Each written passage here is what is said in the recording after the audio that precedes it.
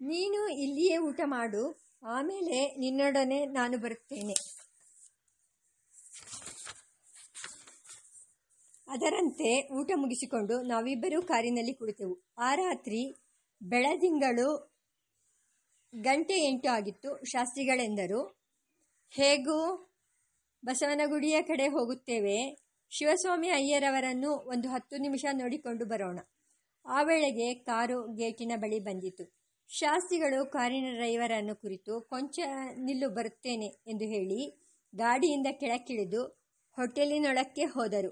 ನಾನು ಗಾಡಿಯಲ್ಲಿಯೇ ಕುಳಿತಿದ್ದೆ. 1-2 ನಿಮಿಷವಾದ ಮೇಲೆ ಶಾಸ್ತ್ರಿಗಳು ಬಂದು ಗಾಡಿಯಲ್ಲಿ ಕುಳಿತು ಹೇಳಿದರು, ನಾನು ಪಂಚೆಯನ್ನು ಕಚ್ಚೆ ಹಾಕಿಕೊಳ್ಳುವುದಕ್ಕೋಸ್ಕರ ಒಳಗೆ ಹೋಗಿದ್ದೆ. ಶಿವಸ್ವಾಮಿ ಅಯ್ಯರವರ ಹತ್ತಿರ ಹೋಗುವಾಗ ಕಚ್ಚೆ ಹಾಕಿರಬೇಕು, ಹಾಗಿಲ್ಲದಿದ್ದರೆ ಅವರಿಗೆ ಸರಿ ಬೀಳುವುದಿಲ್ಲ. ವ್ಯಾಸಂಗ ನಿಷ್ಠೆ. ಆಗ ಶಿವಸ್ವಾಮಿ ಅಯ್ಯರ್ ಅವರು ಎಲ್ ಶ್ರೀನಿವಾಸಯ್ಯಂಗಾರ ಮನೆಯನ್ನು ಬಾಡಿಗೆಗೆ ತೆಗೆದುಕೊಂಡು ಅಲ್ಲಿದ್ದರು. ನಾವಿಬ್ಬರು ಅವರಿಗೆ ಕಾಣಿಸಿದೊಡನೆಯೇ ಅವರು ಹೇಳಿದರು, ಓ, ಕೊಂಚ ತಡೆಯಿರಿ, ಅಲ್ಲಿ ಕುಳಿತುಕೊಳ್ಳಿ, ನಾನು ರೇಡಿಯೋ ಕೇಳುತ್ತಿದ್ದೇನೆ, ಇದು ಮುಗಿಸಿ ಬರುತ್ತೇನೆ. 5-6 ನಿಮಿಷವಾದ ಮೇಲೆ ತಾವು ಕುಳಿತಿದ್ದ ಕಡೆಯಿಂದ ನಮ್ಮ ಹತ್ತಿರಕ್ಕೆ ಬಂದರು. ಬರುತ್ತಾ ಹೀಗೆಂದರು, ಈಗ ರೇಡಿಯೋದಲ್ಲಿ ಬರುತ್ತಿದ್ದದ್ದು ಸುಭಾಷ್ ಚಂದ್ರ ಬೋಸರ ಭಾಷಣ. ಆತ ಜರ್ಮನಿ ದೇಶದಲ್ಲಿ ಭಾಷಣ ಮಾಡಿದನಂತೆ. ಆ ಭಾಷಣದಲ್ಲಿ 13 ವಿಷಯ ಪಾಯಿಂಟುಗಳನ್ನು ಹೇಳಿದ್ದಾರೆ. 1ನೆಯದು ಇದು ಒಪ್ಪಬೇಕಾದದ್ದೇ. 2ನೆಯ ಪಾಯಿಂಟು ಇದು ಕೊಂಚ ಒಪ್ಪಬಹುದು. 3ನೆಯ ಇದು ಸರ್ವತಾ ಒಪ್ಪಲಾಗುವುದಿಲ್ಲ. 4ನೆಯ ಪಾಯಿಂಟು ಇದು ಉತ್ಪ್ರೇಕ್ಷೆ. ಈ ರೀತಿಯಾಗಿ ತಮ್ಮ ಮೆಮೊರಾಂಡಮ್ ಕೈಚೀಟಿ ಪುಸ್ತಕದಲ್ಲಿ ಪೆನ್ಸಿಲ್ನಲ್ಲಿ ಗುರುತು ಹಾಕಿಕೊಂಡಿದ್ದ 13 ಪಾಯಿಂಟುಗಳನ್ನು ಪುನರಾವರ್ತನ ಮಾಡಿ ನಮಗೊಪ್ಪಿಸಿದರು. ಇದು ಶಿವಸ್ವಾಮಿ ಅಯ್ಯರ್ ಅವರ ದಾರಿ. ಯಾವುದನ್ನು ಓದಲಿ, ಯಾವುದನ್ನು ಕೇಳಲಿ, ಅದರಲ್ಲಿ ಸಾರವಾದ ಸಂಗತಿಯೇನು, ಅದರ ಮುಖ್ಯವಾದ ಸಂಗತಿಯೇನು, ಅದರ ಮುಖ್ಯ ಪದ ಏನು, ಇದನ್ನು ಒಂದು ಕಾಗದ ಮೇಲೆ ಗುರುತು ಮಾಡಿ ಇಡಬೇಕು. ಬಳಿಕ ಅದನ್ನು ಆಲೋಚನೆ, ಪುನರಾಲೋಚನೆ, ವಿಮರ್ಶೆ ಮಾಡಬೇಕು. ಅವರು ಹೀಗೆ ಮಾಡುತ್ತಿದ್ದರಿಂದಲೇ ಅವರ ಮಾತಿನಲ್ಲಿ ಜೊಳ್ಳು ಪೊಳ್ಳುಗಳು, ನಿರರ್ಥಕವಾದ ಅಲಂಕಾರಗಳು, ಕಿವಿಗೆ ಭರ್ತಿ ಮಾಡಿ ಬುದ್ಧಿಗೆ ಬಡಾಯಿ ಬುರುಡೆಯಂತಾಗುವ ವಾಗ್ವೈಖರಿಗಳು ಇರುತ್ತಿರಲಿಲ್ಲ. ಆಡಿದ ಮಾತು 2 ಆದರೂ ಅದು ತೂಕವಾದ ಅರ್ಥಪುಷ್ಟಿಯುಳ್ಳ ಮಾತು. ಸಂಸ್ಕೃತ ಪಾಂಡಿತ್ಯ. ಶಿವಸ್ವಾಮಿ ಅಯ್ಯರವರು ಸಂಸ್ಕೃತ ಪಂಡಿತರು. ಅವರ ಮಿತ್ರರು ವಕೀಲಿ ವೃತ್ತಿಯಲ್ಲಿ ಅವರ ಪ್ರತಿಸ್ಪರ್ಧಿಯೂ ಆಗಿದ್ದವರು ವಿ. ಕೃಷ್ಣಸ್ವಾಮಿ ಅಯ್ಯರವರು. ವಿ. ಕೃಷ್ಣಸ್ವಾಮಿ ಅಯ್ಯರವರು ಮದರಾಸು ಮೈಲಾಪುರದಲ್ಲಿ ಒಂದು ಸಂಸ್ಕೃತ ಮಹಾಪಾಠಶಾಲೆಯನ್ನು, ವೆಂಕಟರಮಣ ಆಯುರ್ವೇದಿಕ್ ಡಿಸ್ಪೆನ್ಸರಿ ಎಂಬ ವೈದ್ಯಶಾಲೆಯನ್ನು ಸ್ಥಾಪಿಸಿದ ಮಹಾನುಭಾವರು. ಇವರು ಸಂಸ್ಕೃತದಲ್ಲಿ ಮಹಾಪಂಡಿತರು. ಆರ್ಯಚರಿತಂ ಎಂಬ ಸಂಸ್ಕೃತ ಗ್ರಂಥ ಸಂಕಲನವನ್ನು ಮಾಡಿದವರು. ಇವರು ತಮ್ಮ ಕಾಲೇಜಿಗೆ ಸಂಸ್ಕೃತ ಉಪಾಧ್ಯಾಯರನ್ನು ನೇಮಿಸಬೇಕಾಗಿ ಬಂದಾಗ ಅಥವಾ ಬೇರೆ ಪಂಡಿತ ಪ್ರಸಕ್ತಿ ಬಂದಾಗ ನಿರ್ಣಯದ ಜವಾಬ್ದಾರಿಯನ್ನು ಶಿವಸ್ವಾಮಿ ಅಯ್ಯರ್ರವರಿಗೆ ಒಪ್ಪಿಸುತ್ತಿದ್ದರು. ಅಷ್ಟು ನಂಬಿಕೆ ಅವರಿಗೆ ಶಿವಸ್ವಾಮಿ ಅಯ್ಯರವರ ಪಾಂಡಿತ್ಯದಲ್ಲಿ ಮತ್ತು ನಿಷ್ಪಕ್ಷಪಾತದಲ್ಲಿ.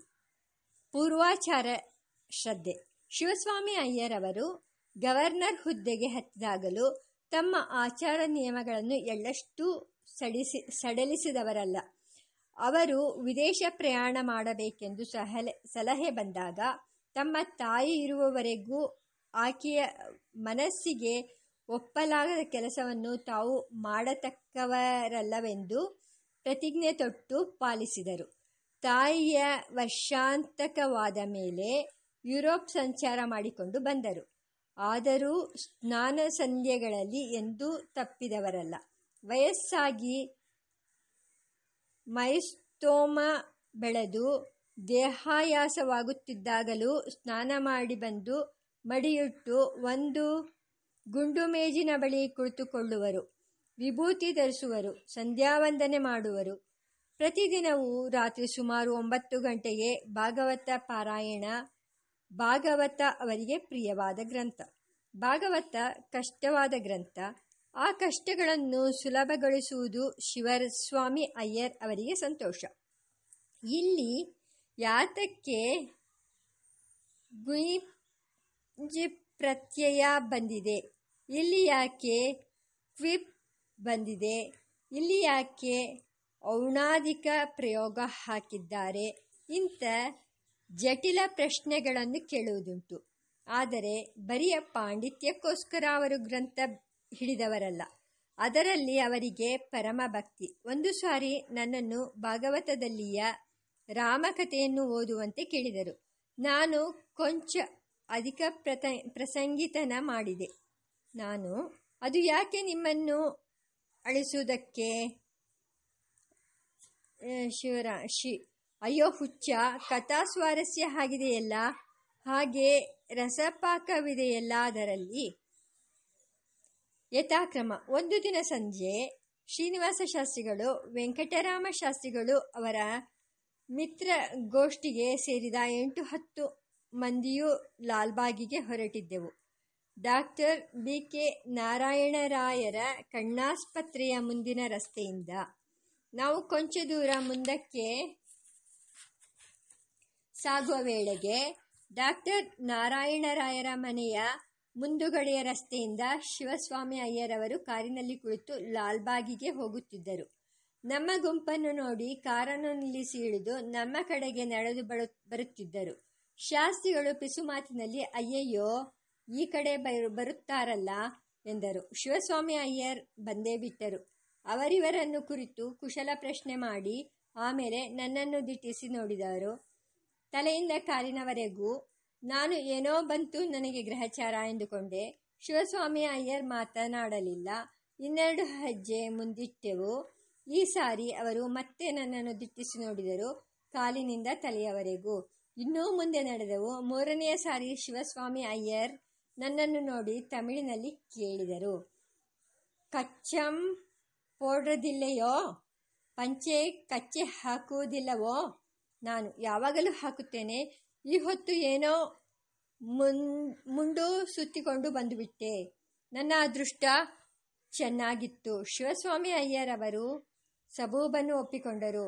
ಆದರೆ ಆಗ ಶ್ರೀನಿವಾಸ ಶಾಸ್ತ್ರಿಗಳು ನನ್ನ ಕಡೆ ತಿರುಗಿ, ಒಳ್ಳೆಯ ವೇಳೆ ಆಯಿತು, ಮುಂಡು ಸುತ್ತುವುದರಲ್ಲಿ ಏನು ತಪ್ಪು ಎಂದು ತಕರಾರೆತ್ತಲಿಲ್ಲವಲ್ಲ ನೀನು? ನಾನು ಮೇಲೆ ಉದಾಹರಿಸಿದ ವೆಂಕಟರಾಮ ಶಾಸ್ತ್ರಿಗಳ ಪ್ರಸಂಗವನ್ನು ಹೇಳಿ, ನಾನೇನು ಅಷ್ಟು ದುಷ್ಟನೇ ಎಂದೆ. ಶಿವಸ್ವಾಮಿ ಅಯ್ಯರವರಿಗೆ ಎಲ್ಲವೂ ಯಥಾಕ್ರಮವಾಗಿರಬೇಕು. ನಿಯಮವೆಂದರೆ ಅವರದು ನಿಯಮ.